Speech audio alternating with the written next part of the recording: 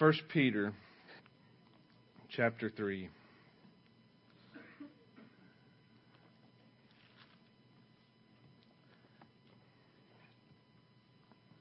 I'm going to start in verse 13.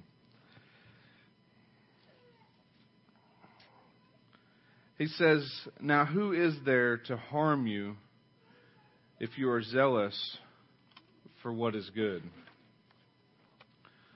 Who is there to harm you if you are zealous for what is good?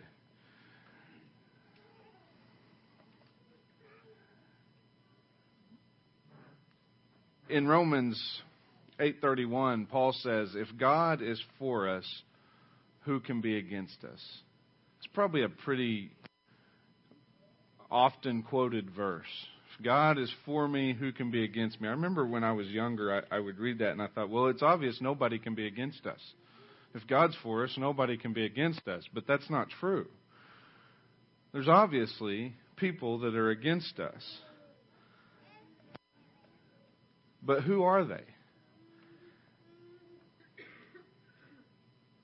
There's plenty of people that are going to come against us if God is for us, right? But who is against us that matters? I think that's the question here. I think that's what we need to focus on. If God is for us, who can be against us that matters? God is the only lawgiver. He's the one who has the power to save and destroy.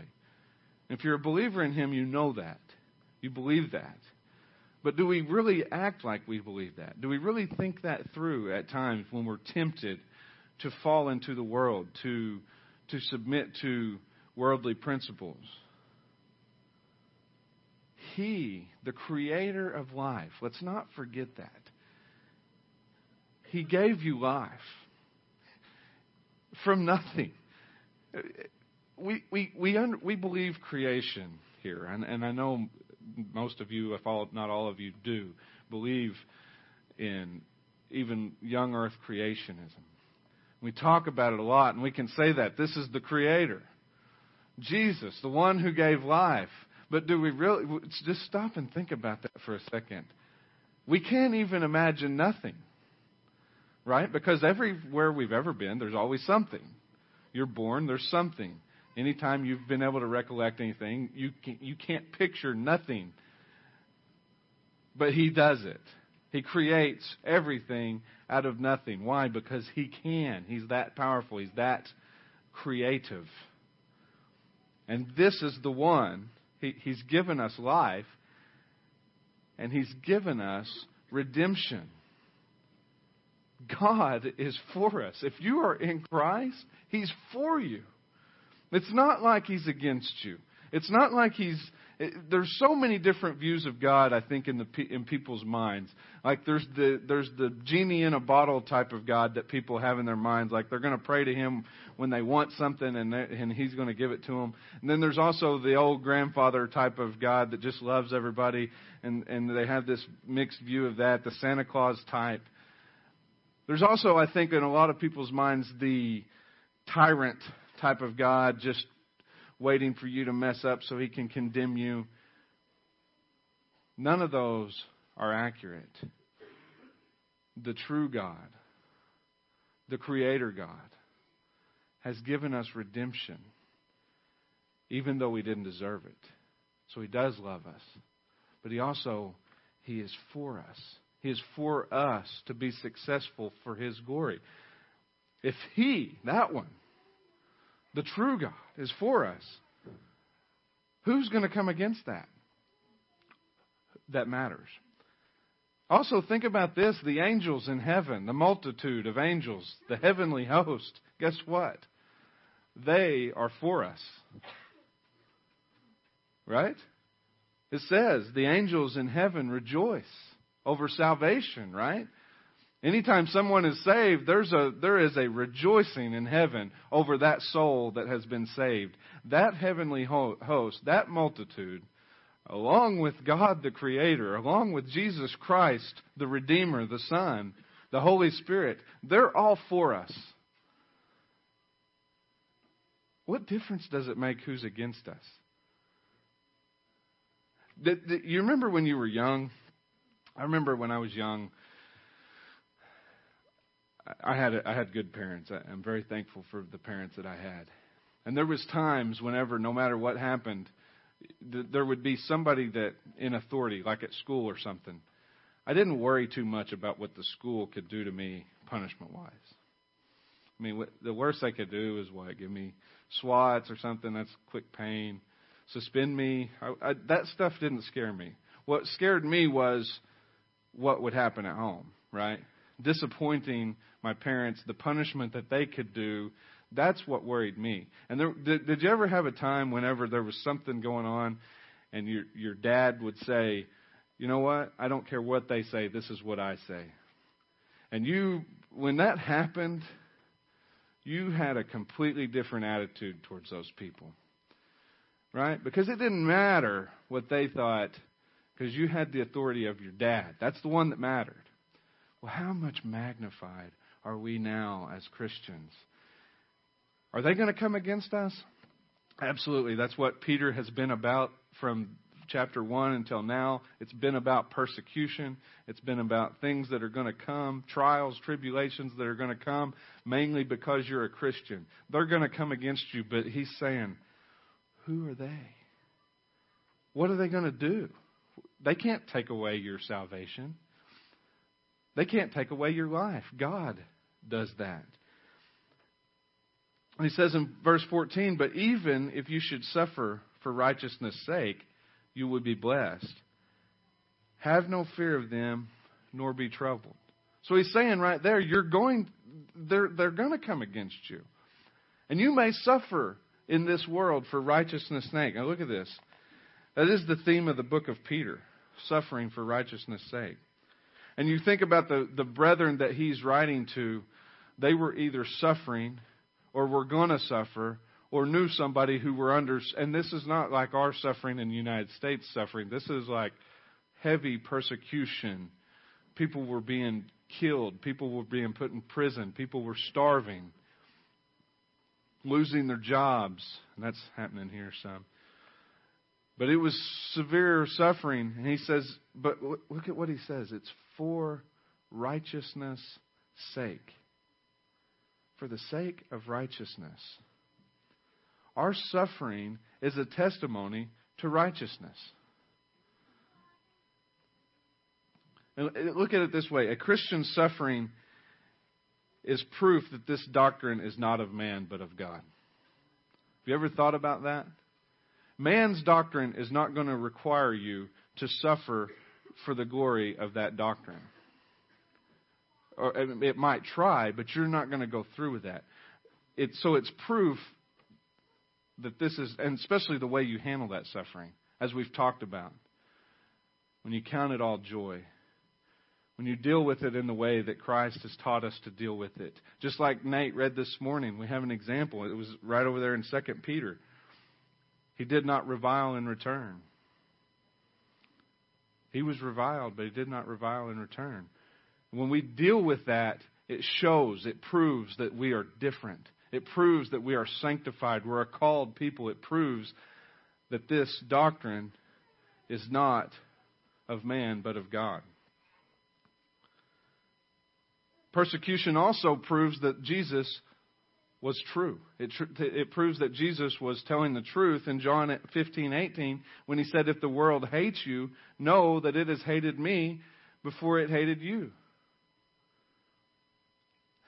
I mean, stop and think about that for a second. Do you want to follow that guy? I mean, just take everything that you know. There's some guy out here that you don't know, and he's saying, hey, if you follow me, I promise you, everybody's going to hate you just like they hate me. Nobody's signing up for that, right? Just in fleshly terms, nobody's wanting to follow that guy. Hey, everybody hates me. You want to be on my side? No, that's not normal. That is not worldly. That is separate. And that proves that it's separate. Jesus said that and people still follow him. Right? We still follow him even though he has promised us that the world is going to hate us. That's proof that this doctrine is from heaven. And the persecution and suffering also shows the strength of God to keep us strong amidst the trials. If everything, and God could do it. He could save you and He could make your life go smooth from here on out if He wanted to. He could do that and it would be great. But it wouldn't prove that He could keep us. I heard somebody say it a long time ago, and it stuck with me. One of the most amazing things about the gospel is not only that God saves you. That is amazing. That is absolutely incredible by itself. That me, a wretched sinner, could be saved. But then the next step on that amazing is that He can save me, take this vile body, leave me here in amongst the world, in amongst all this sin, and keep me. That's incredible, isn't it? I know me. I think Spurgeon said, I think it was Spurgeon, not a direct quote, but he said something to the fact of, if I could lose my salvation, I would. And I know me. I would. But I give Him the credit. I give Him the glory for keeping that.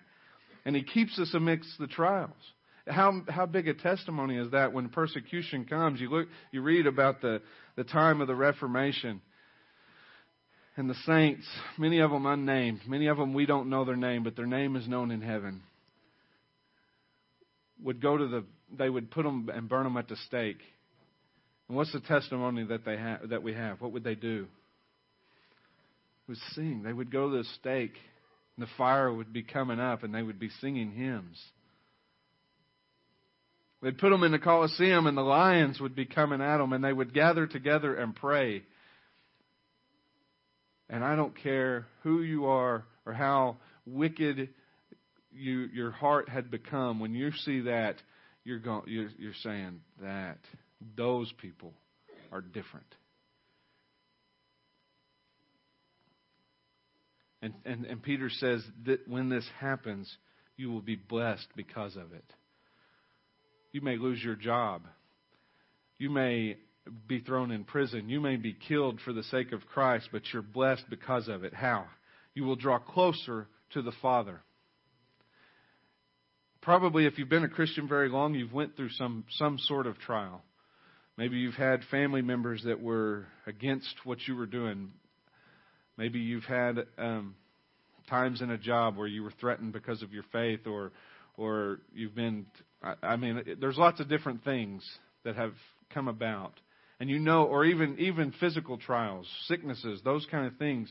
You know that when those come, you don't like it at the time, but you know those are the times when you've been closest to the Father, when you've been closest to Christ, and that's one of the ways you're blessed because of that. It also makes you depend on the Holy Spirit more. It gets us, when we lose control of our situation, it turns us away from ourselves and to the Holy Spirit. And it will cause you to look to Christ more as an example. Why? Because we don't know how to deal with this.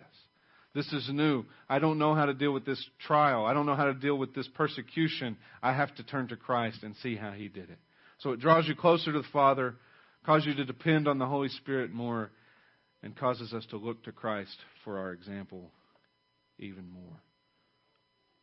He says, so don't be afraid or troubled, because God is the one who can save or destroy.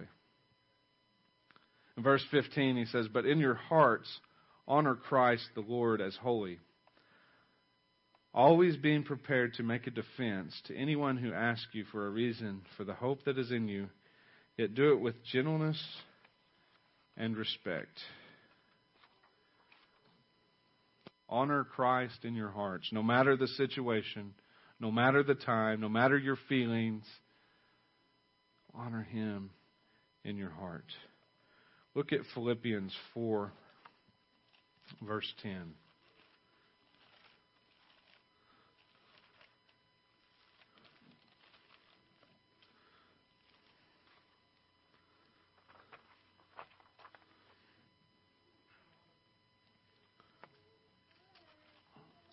Verse 10, he says, but I rejoiced in the Lord greatly that now at last your care for me has flourished again, though you surely did care but you lacked opportunity.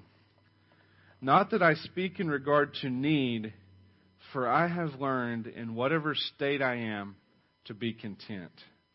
I know how to be abased and I know how to abound. Everywhere and in all things I have learned both to be full and to be hungry, both to abound and to suffer need. And then he says, I can do all things through Christ who strengthens me. He said, I have learned in whatever state I am to be content. When we look at verse 15 in Peter, this is the key to fulfilling that verse. To be ready to make a defense of the hope that is in us to anyone who asks. For someone to ask about the hope that is in you, guess what? They have to see the hope that is in you. What Nate was talking about this morning was dead on with this, with patience. It's dead on with a lot of the things that we've been through with that book, with Jerry Bridges' book, the Respectable Sins. The things that we have called respectable, people notice that. Patience, you think people don't notice patience? They may not notice patience a whole lot, but I promise you they notice impatience. You go to the store, anybody gone to a fast food place and got impatient because it took too long to get you your food? How you react to those situations will cause people to notice you. And it's going to be, and it's not even those situations as much as it is the people that you're around every day. Your family, your coworkers, your schoolmates, your classmates, wherever it is that you are. They have to see a hope that's in you. Have you ever seen somebody trying to make this defense of the hope that is in them, but people can't see it? They haven't accomplished the be content with wherever you are that Paul talked about. It doesn't help. You can say all the right things. And I believe there's a lot of people, I think this is important to know. There's a lot of Christians, believers in Christ, who on one hand will try to proclaim Christ and try to do a good job, and I applaud their efforts in that, but on the other hand, will complain about a lot of things. Complaining about their job, complaining about their finances, complaining about this and that, and they're not content with what they have, complaining about where they live, complaining about all of these things, and yet they try to proclaim Christ. That's not going to work. Stop complaining. Be content. I mean, Paul learned how to be content with whatever he had. I mean, if you read the life of the Apostle Paul, there was some ups and downs. Wasn't there? I mean, more downs than ups, really, after he got saved, as far as his life here on earth. I mean, you can go read about all the trials, and it really makes us feel very small that we complain about our paycheck when he was stranded on a desert island. He was beat. He was stranded out at sea. And he said, I'm content. And if you'll be content in those situations, no matter what comes up, people will go, wow, that guy's different. That lady is different. What is it? How do you do it? How do you continue? And then you say, I'm glad you asked. And then you can be ready. But they have to ask. So he's saying in a sense, Peter here is saying in a sense, we have a message. We have a message that is clearly not of this world. This is proven by the way the world treats the message and the way they treat those who preach the message. Do you ever just stop and wonder why people hate the gospel so much? I mean, we were talking the other day to a student of mine, and her comment was, it just seems too good to be true. Well, she was starting to get it. She's starting to see the reality of the gospel. Because the truth is, it is too good to be true other than Christ. It's not normal. It's not of this world, you can't picture this. She's saying it's too good to be true. It almost is. Apart from a perfect, holy, loving, merciful God who made it true. So why do people hate it so bad? I mean, it's really almost a mystery. Except that for it to be true means that you have to be a sinner. It means you're not as good as you think you are. And when you start telling people that, they don't like that. Even though you say, listen, there's a Savior. The Creator gave Himself in your place. No. But the reality is in a wicked man's heart, they don't want to hear that. Why? Because they want to be good. They want to be the one to save themselves. They want to be the one to do it themselves. And because of that, they will turn against this message. They will turn against the preachers who are preaching this message. The Christians who are living this message and proclaiming it. They'll turn against them until God moves on them. But that's how He will move on them based on your life. He'll cause you to use for His glory in people coming to Christ. And He's going to do that through you telling them, proclaiming the gospel to them, but also through the way that you're living so that they'll ask. That's what Peter's talking about here. Don't we want to be used that way? Well, to be used that way, we have to act that way. So Peter's saying, act different. Our message is not of this world, so we must act differently from the world. We must think differently from the world. We must react differently than the world. We must talk different. And we must be content with whatever the world brings us. And he says at the end of that verse, with gentleness and respect. And again, that's opposite of the world. And again, I think us remembering that we were lost in our sins, but for God. If it wasn't for the grace of God, there go we. And this is something I think this is really important. I think this is a timely message because just Friday, I don't know if you all have heard, probably most of you have, President Obama sent down a directive to all the schools in the country that they must allow transgender bathrooms. And this has been a hot topic issue for the last couple of weeks because of the whole Target thing. And Target allowed now transgenders in their bathrooms and all that stuff. And we have this issue that everybody's dealing with.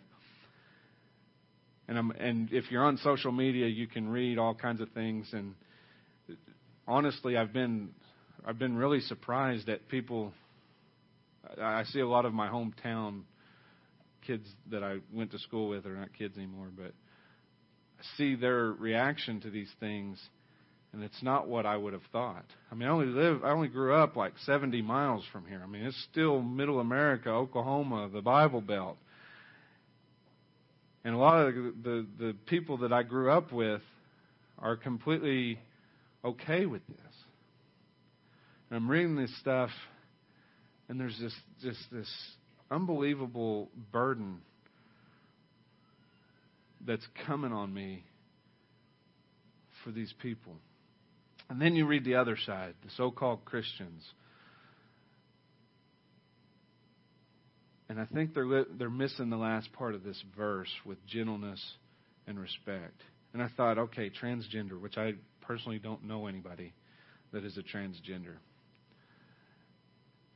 But I'm thinking, okay, I saw a testimony about a week ago of a former transgender. And he was explaining how he was converted. He gives kind of his testimony. And if you've seen it, it's a video on the internet. It's incredible. He tattooed the makeup. Like, so he can't get, he still looks kind of like he's trying to look like a girl because it's all tattooed on him. He tattooed the mascara and all that stuff. And he says, look at this. I have to live with this, but it's a great testimony to the power of God to bring me out of that. And I think we're fighting over these bathroom rights, okay? And there's certain things that we're going to have to do, and we got to figure out how we're going to deal with all of this stuff. But let's not forget that people's souls are on the line, okay? And a transgender soul is just as valuable as anybody else's. And a lot of the people who are fighting against this in the name of Christ are lost, and the people who are fighting for it in the name of whatever it is that they fight for are lost. And we've got to get a burden for them. We've got to get a burden for those souls. We're not going to change this policy. We can fight against it legally. We can march on Washington. We can try to change this. And the best that we can do is slow it down.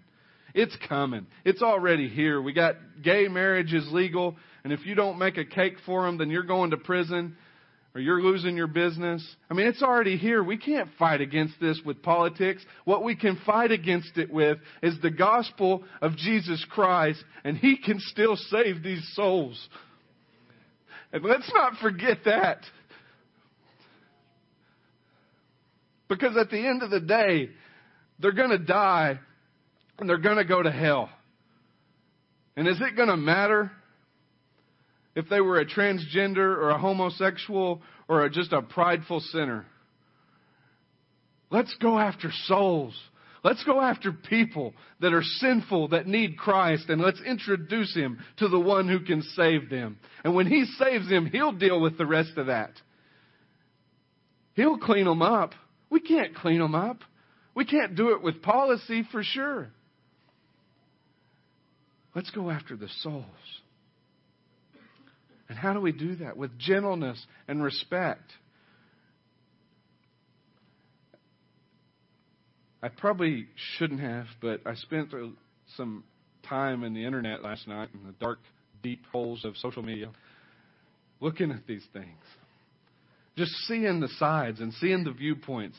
And there's some videos, and people are posting these videos. And I thought, you know what? I really have no idea why somebody would be transgender. I don't get it. I'll admit that. But there's a reason. There's something in their life that's driven them that way. Just like there's something in an alcoholic's life that has driven them that way. Or a drug addict. Or any other sinful lifestyle that somebody is living in. You know, and I can have compassion. Why is it that I can have more compassion for the alcoholic than I can for the transgender? Because I can relate to it more? I can really see in that one, except for the grace of God, I would be there. Because I actually got close. Right? In my sinful state, I drank. So I can relate to them. But I never had a desire to dress like a woman. So I don't relate to that. But here is where theology is important. Here is why understanding the depravity of man is important. It just so happens that that's not the way that my depraved heart was going. But if I understand correctly the depraved man, the wretched, sinful man, I realize that it's just by God's grace I didn't want to dress like a woman. It's just by God's grace that I wasn't falling into all kinds of sexual immorality, homosexuality, and that I'm not marching on Washington for the rights of transgenders. That's by God's grace. And if I will leave that, I will have more gentleness and respect towards these people that we're talking about. Let's not forget that. See, because it's a prideful state. I find myself in a prideful state because I never had that desire, so I can elevate myself above those people. I never had a desire for homosexuality, so I must be better than them. No, but I was just as wicked and sinful, just with a different sin. And it's God's grace that saved me from that. And it's God's grace that will save them from that. And that's it. That's the key to having gentleness and respect and dealing with these and acting different and thinking different. And I really think that if all the professing Christians would spend the time actually trying to help the sinner rather than being right. And this is hitting me at home. This is hitting here. Because I know me. I've done that. I've been there. If we would spend that time proclaiming the gospel with gentleness and respect, we may not be in this same situation. And he says in 16, having a good conscience, so that when you are slandered, those who revile your good behavior in Christ may be put to shame. A good conscience, one that's been regenerated by Christ, one that is now good and accurate by the leading of the Holy Spirit. That's the only way you have a good conscience, is if it's bound to the Holy Spirit and He is now leading it. And one that is kept clear by the daily renewing of the mind and repentance of sin. When you're slandered, those who revile your behavior in Christ may be put to shame. The vain, proud, and arrogant people of the world will seek something evil in you. They'll yearn. You watch the world. You watch them. They yearn for Christians to be fake. They yearn for Christians to mess up. They want to see it. And then when they do, they pounce. But I heard Paul Washer say, I actually just heard it yesterday, but I heard it before. He was talking about the youth youth sermon that he preached like in 2002. It's been a long time now, but he said he doesn't go on the internet and read comments about it. And he said, this is why. He said, if I read a lot of good comments, then I'll be tempted to believe them. And he said, if I read a lot of negative comments, then they could crush him. And so he says, I leave myself open to criticism of godly men who he knows. But he said this. He said, if somebody is slandering Christ or slandering the Word of God or God Himself, the Father or the Holy Spirit, if they're slandering them and speaking evil, he says it's always false. But if they start slandering me and speaking evil of me, it's not always false. And I thought, how true is that for me? You can read, they can read comments, they can say comments, they can slander us, they can revile us, and the truth is they can find truth. And when they do, they love it. They can find true mistakes in our lives, they love it. But he says, that's why we have a good, clear conscience. They want that. They want to find it. But he says, those who revile your good behavior in Christ may be put to shame.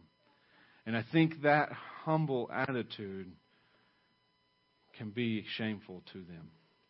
If they find out, okay, hey, Justin, we heard you lost your temper at school the other day and kicked a trash can. It's been a while ago, but it happened. Talk about patience.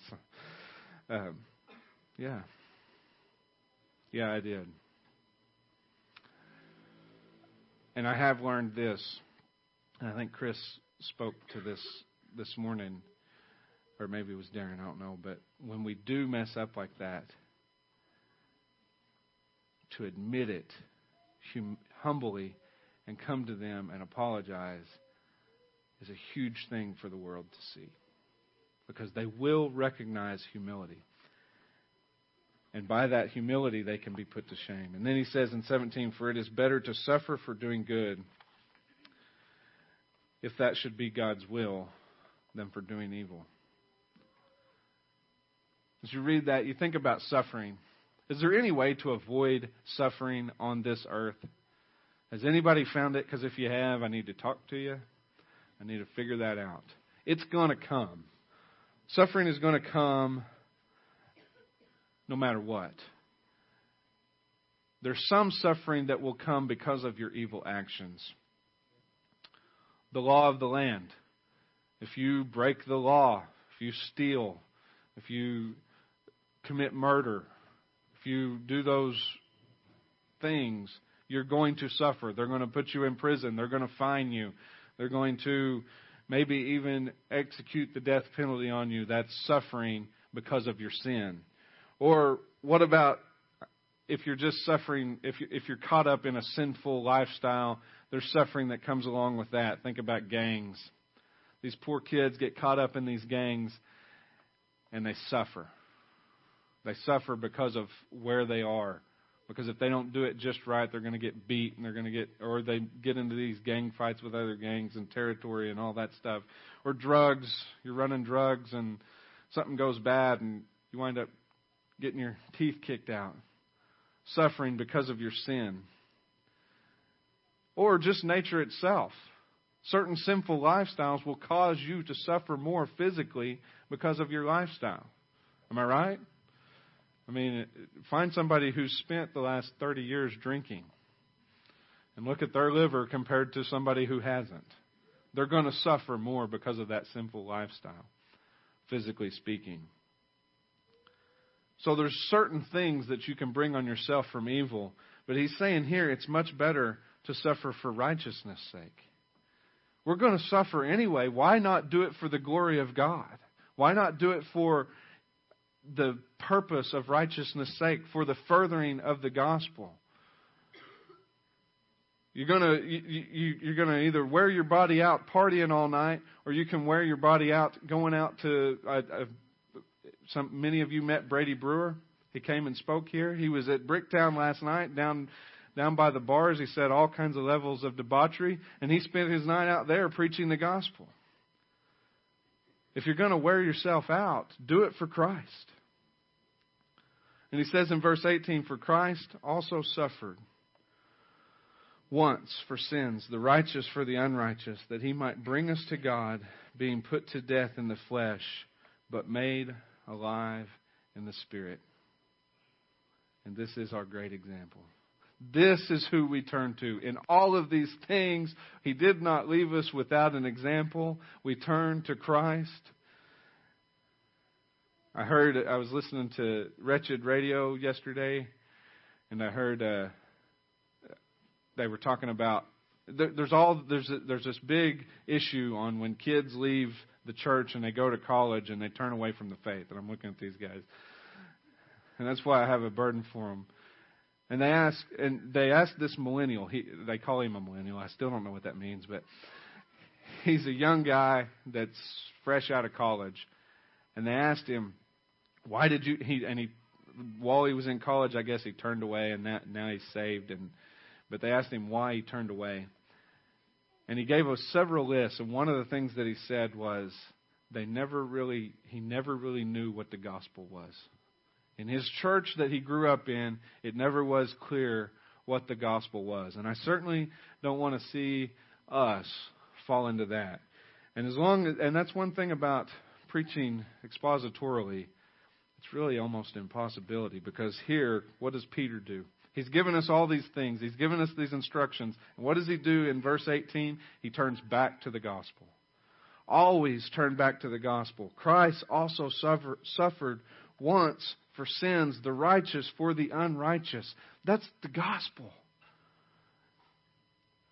It is Christ, the Creator, the one I just talked about, how awesome that is. He created something out of nothing. He created us out of the dirt.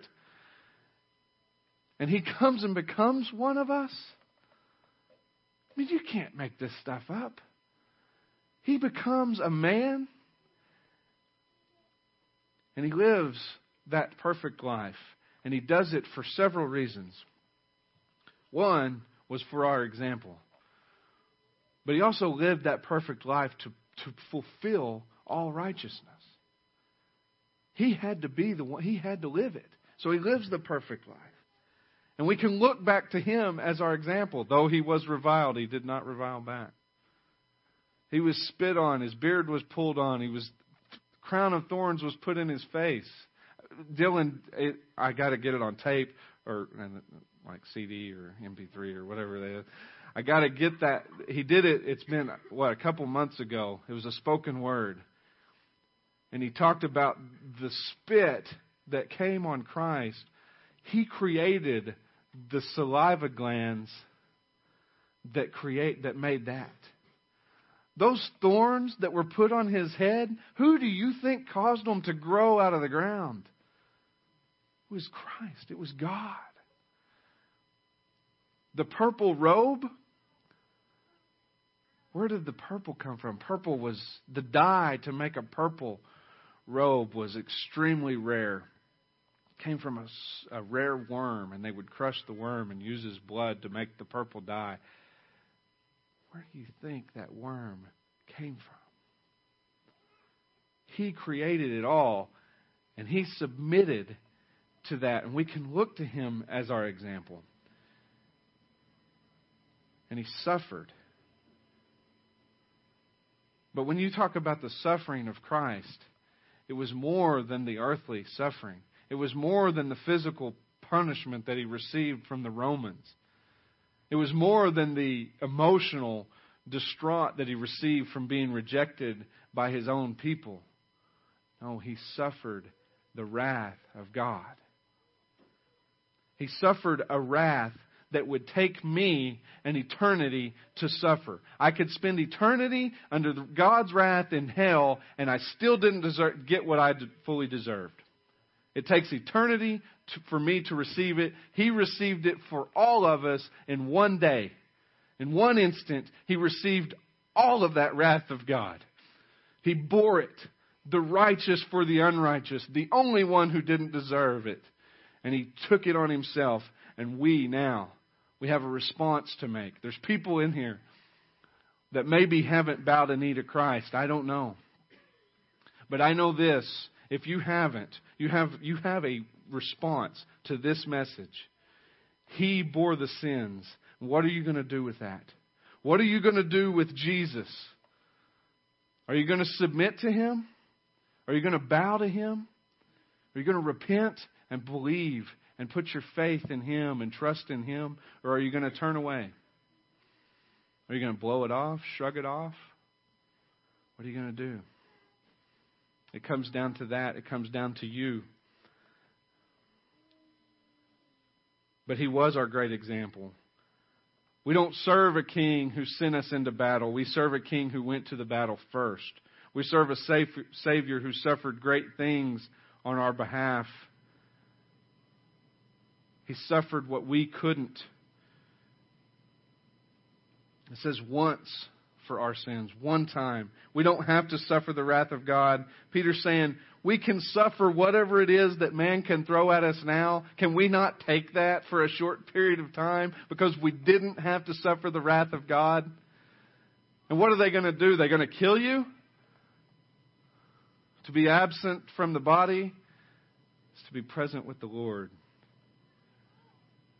Before, I heard it said like this: before the doctor pronounces you dead, you'll be with Christ. Before even man knows you've died, you're with Him. So what are they going to do? They're going to kill us? Is that a threat? I mean, is that what we're afraid of? Are we afraid of a little bit of suffering and pain? When He suffered the full wrath of God, the righteous for the unrighteous, the perfect Holy One in place of a wretched sinner. And it says He might bring us to God, being put to death in the flesh, but made alive in the Spirit.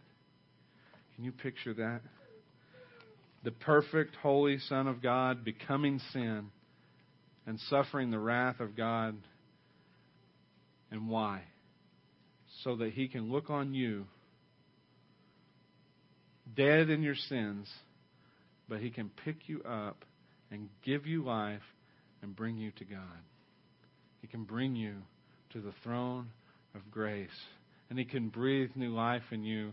And you can hear this message. You're hearing it. You're probably thinking one of two things. If you're a Christian, you're thinking, yeah, I need to do this.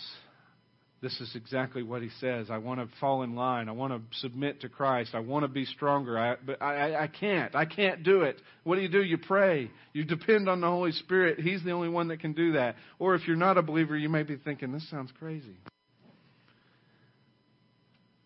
We heard Godwin's testimony, the man from India. And it was really refreshing for him to hear. Because when he heard about Christ the first time, he had never heard about Christ. I mean, he'd never even heard of this Jesus. And he talked about Him being the spooky Jesus. The spooky Jesus coming from heaven. You may You may not think of Jesus as spooky because you've been in America and you've heard about him your whole life, but you may be thinking, this sounds crazy. I don't want to suffer.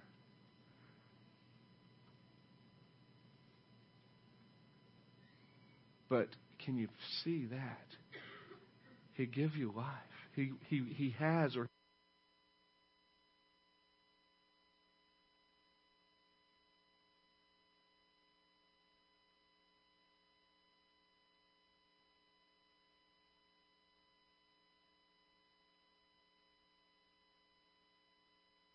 this is the only way that God can be both just and loving at the same time. He had to sacrifice himself. Because if he would have just chose to save sinners, that wouldn't have been just. Somebody had to receive the punishment. Somebody has to die. Somebody has to receive his wrath. And he had every right to send every single one of us to hell. He had every right to send Adam and Eve to hell then and wipe off mankind. And we never would have been able to even be alive. I'm quite thankful I got to live. I'm quite thankful I get to enjoy the things that he's blessed me with. But he sent us a Redeemer. And it's the only way. And that's why it's so important that we realize there is no other way. There is no other name under heaven and earth which men can be saved. And we got to stand solid on that. There's so many people out there that want to compromise on certain things, and I think, and they can do it even as the under the guise of being gentle and respectful. Okay, and there's certain ways you can be gentle and respectful, but we cannot compromise that. We cannot compromise that He is the only way, because He is the only way. And if we compromise that, people will die and they'll go to hell. And we must seek for that reconciliation to Christ and Him alone. So, the next part of this chapter, I'm really looking forward to getting into it. It's going to change gears just a little bit. I encourage you to go read it ahead of time, and we'll go through it together. But as we look at this point in Peter and everything that he's teaching us, and I don't think it's any coincidence as we look at the world, looks like it's about to spin off its axis. I mean, it really is just incredible how fast things are just changing in our country and probably across the world. We have to be prepared for how we're going to deal with these situations and how we're going to deal with the people. We cannot lose that patience. We have to have patience with sinners, because how long suffering was God with us before we were saved? And we have to have patience with believers, because how long suffering is God with us now? That's our example. And we have. I think I need to pray for more of a burden for lost souls. That's what we need. If we have a burden for lost souls, He's going to teach us how to go after them. The Holy Spirit will go after him, and He'll take us with Him. That's what we need to be praying for. And our leadership in the country, and our leadership in our... Listen, pray for our school leaders. There's Christian school leaders that are going to have real tough decisions to make. They may wind up suffering persecution. And it's not just the schools. This is not going to stop there. This is going to go to anybody that works for the government, any federal buildings. This is not... if you think this isn't going to affect you, you haven't been paying attention. It's going to affect us. We have to know how we're going to deal with it. So pray. Spend time in prayer over these situations. How are we going to deal with not just this situation, but any other ones that come up? How are we going to deal with this persecution, these trials, these changing of times, changing of culture as Christians, that we would glorify Christ? Let's pray. Father, Lord, I thank you, God. I thank you that you gave us this word, this instruction, and how it so fits today, how it's so needed today, written 2,000 years ago, and we have it, and it transcends the culture. I praise you for that. I praise you for Peter and his life that you gave him to use for your glory, and for Paul and for all those who you used in writing that. I pray, God, that we would have more of a desire to know it, that we would have more of a desire to learn it, to be ready. And God, I pray for each of us especially that people would see us, that we would live our lives in a way that we would have an attitude that would cause people to ask of the hope that lies within us, and that we would be ready to give an answer. I pray for Randy as he's preaching the word, that you would just grant him clarity, and that you would provide a message. I pray for that church, that you would provide exactly what they need, and that you would be glorified. I pray for the women's Bible study today, and that you would just bless that time, bless their fellowship, bless their studies. Lord, help them to understand you better, that they could serve you better. Lord, that would be all of our goals, that we would seek and serve, and that we would seek out the lost, that you would give us a burden for the lost, that we would want to proclaim your gospel more to a dying world. In Jesus' name, amen.